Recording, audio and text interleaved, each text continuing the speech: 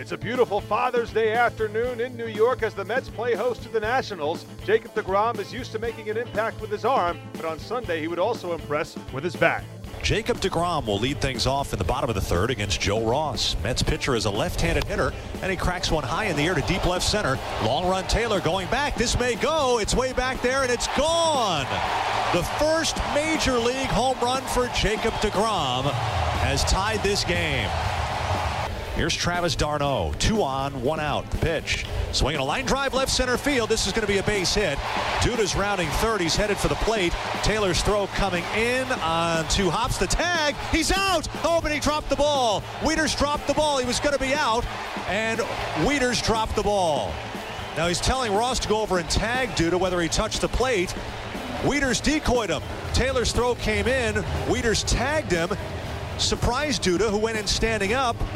And then Wieters lost the ball. Rivera ends up at third, Rivera at first, d'Arnaud at first. The Mets leading 2-1, their first lead of the series. The pitch.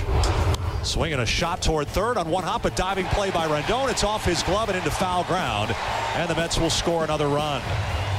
TJ Rivera crosses the plate on a knuckler to the left side. Rendon tried to dive toward the line.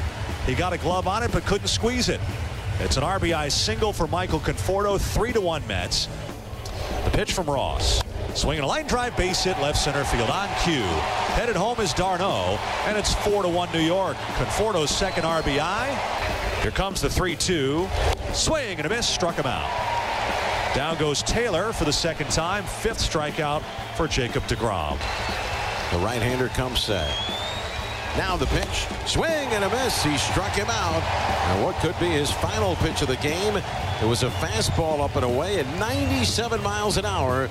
And Harper could not lay off and could not make contact. Despite Sunday's loss, Dusty Baker's Nationals still hold a 10.5 game lead atop the NL East. You know, you look back, you say, okay, we'd be 3-1 here versus 1-3, then they'd be a whole lot closer. And so, you know, we came here and picked up a couple games. Going to Miami, we got to finish strong because, you know, we're a little weary right now. And we know Miami, you know, has a high, you know, powered offense. And so, you know, we got 3 more days to go, and then we have an off day, so we have to finish strong.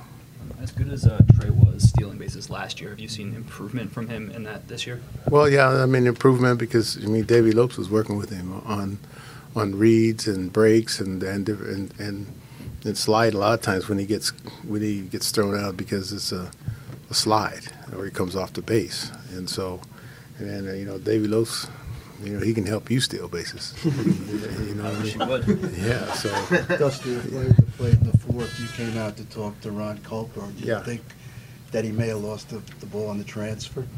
No, I was I went out there to see what Matt was complaining about, and you know, and he told me that was a heck of a deke by Matt, and you know, you see the runner Duda stood up going into the plate, and you know, he thought there was no play, and so I didn't think there was a play either. So Matt, that was a heck of a deke.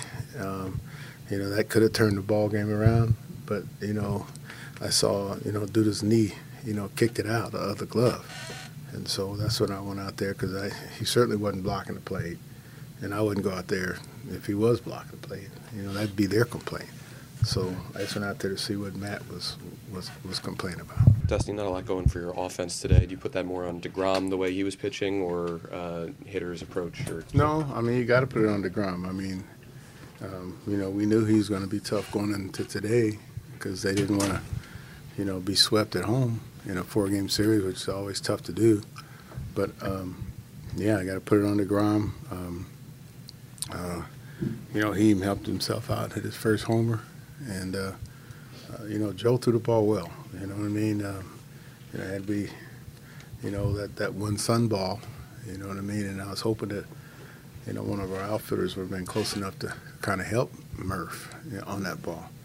And but you could tell that he was in trouble, and that led to 2 runs. And Joe, in reality, really only should have given up 2 runs. You know, so he pitched. You know, he pitched well enough to win. What did Joe do well, do you think? Well, you know, he kept his ball down most of the time. He had pretty good command. He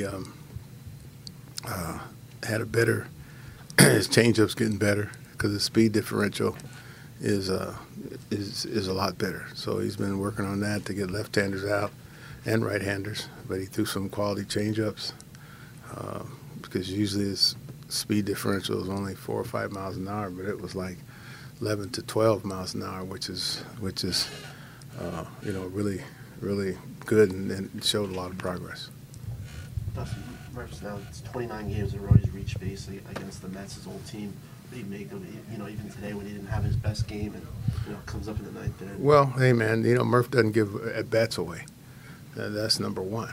You know, I mean the real good hitters, you know don't give at bats away. And you know Murph's a grinder. It doesn't matter who they're playing, but he probably gets special motivation playing here. And you know, I mean he played a bunch of games here and he feels very comfortable.